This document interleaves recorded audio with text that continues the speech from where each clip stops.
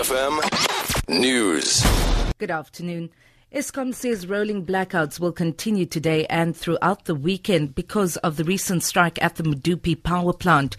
More than 1,000 workers were dismissed and several others were given final warnings. Eskom implemented stage 2 rolling blackouts on Wednesday and yesterday. Eskom spokesperson Kulupasiwe.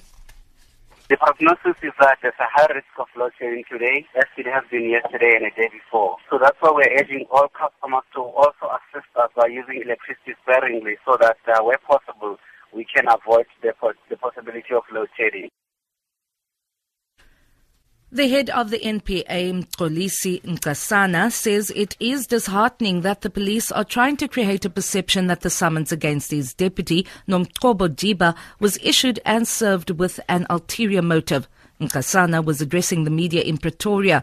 Nkasana says as far as he could see, the summons was legal. He says he doesn't understand why Police Commissioner Ria Piyecha had phoned him to say the people serving the summons did not have the necessary mandate.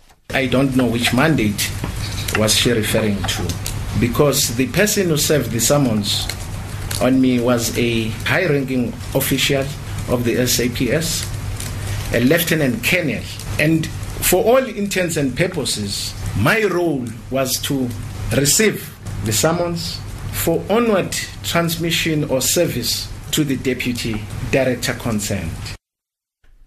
The Desmond and Leah Tutu Legacy Foundation says students at the University of Cape Town should be credited for sparking debate around monuments and statues that symbolize the country's divided past. This comes as protests at UCT continue for the removal of a Cecil John Rhodes statue. The foundation's executive director, Reverend Mpho Tutu.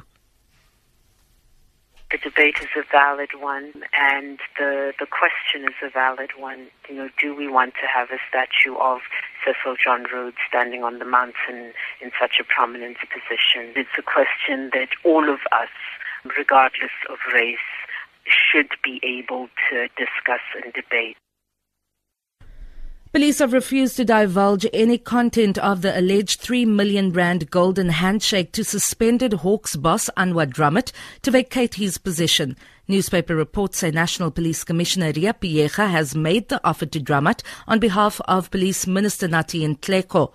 It also says Drummond will get 60,000 rand a month until he turns 60. But police spokesperson Musa Zondi is declining, saying discussions are underway on Drummond's future. For Good Hope FM News, I'm Vanya Kluter-Collison.